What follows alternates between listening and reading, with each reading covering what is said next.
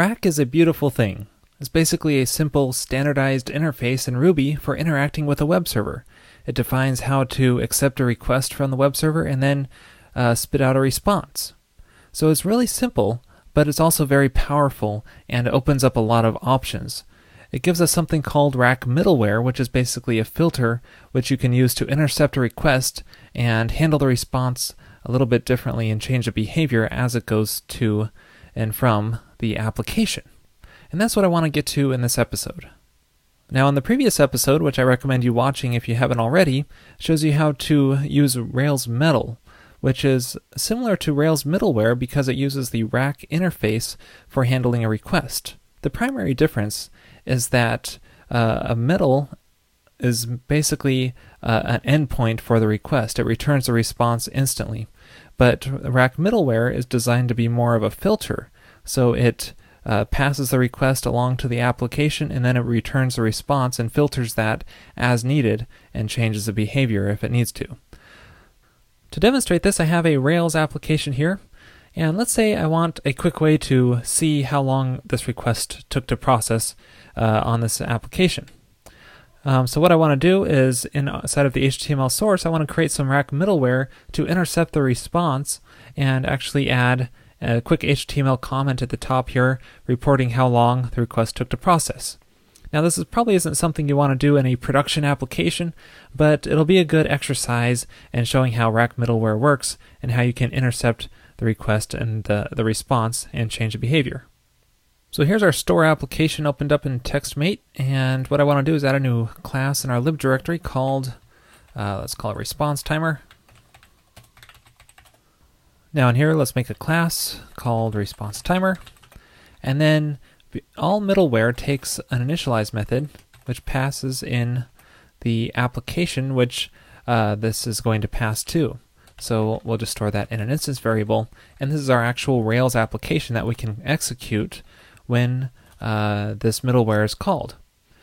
So for now, let's just make a call method in here, because response timer is actually a Rack application in itself. It's just because this middleware is going to act as more of a filter and actually execute the app that we're going to call.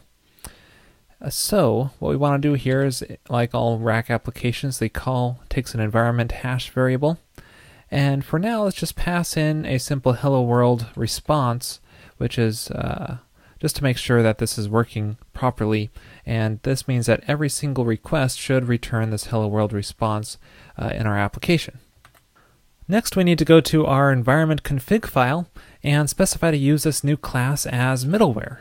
So to do that, just call config.middleware.use and then just pass in the class name, so response timer. Now, however, we shouldn't pass that just as a straight constant because our response timer class is not loaded yet and we'll get an error in Ruby. So instead you could just pass it as a string, and that way it'll be auto-loaded properly when the middleware is set up.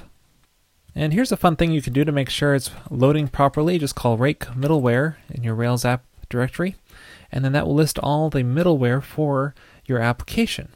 And we can see our response timer is listed here, along with all the default ones that come with Rails 2.3.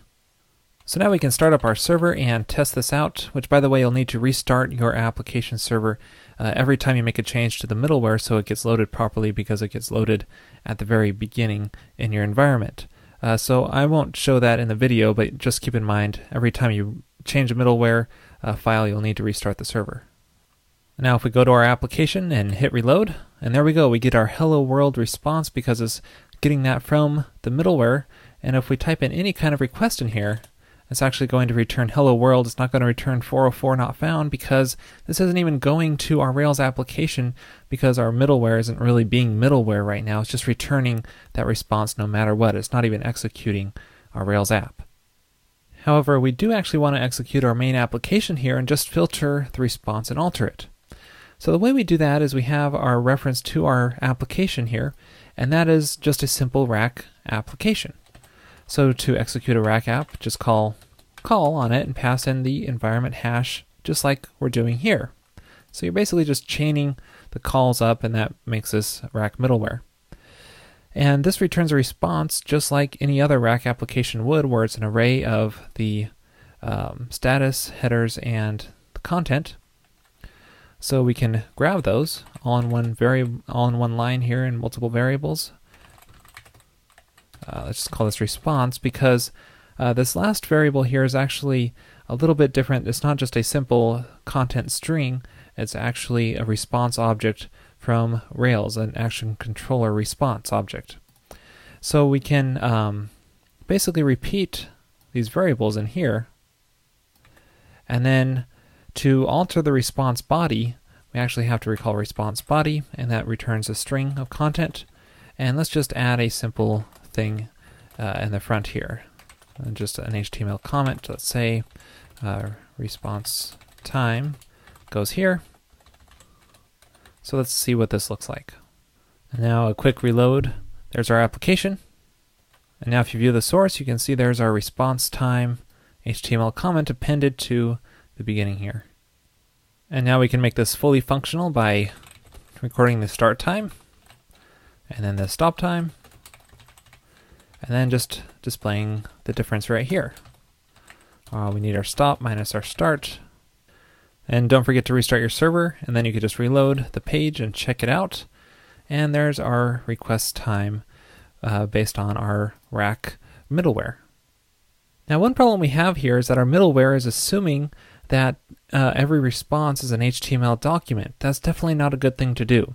So what you should do is check with an if-else statement, see if the headers, the content type matches, well actually let's see if it just includes the text of text HTML. And then if it does, we can just return this content. Otherwise, we'll just return status, headers, and response that the application just returns. That way, we only append the response time if it's an HTML document.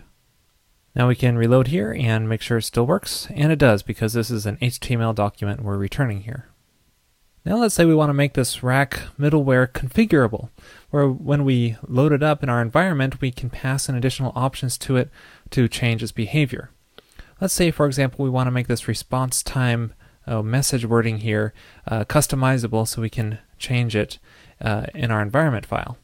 So what we want to do is, to do this, we can pass in additional arguments into the initialize method.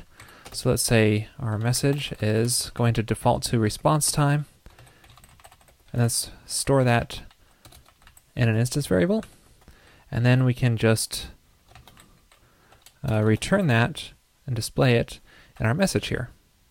And then going back to our environment config file, we can pass in any additional arguments into our use method, and those will be interpreted into that initialize method. So we can just pass in, let's say, load time.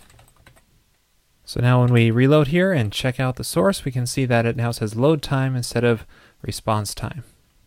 Now what I've shown you so far works fine, but it's not really the best practice when rack middleware is concerned. The part I'm referring to specifically is this response.body.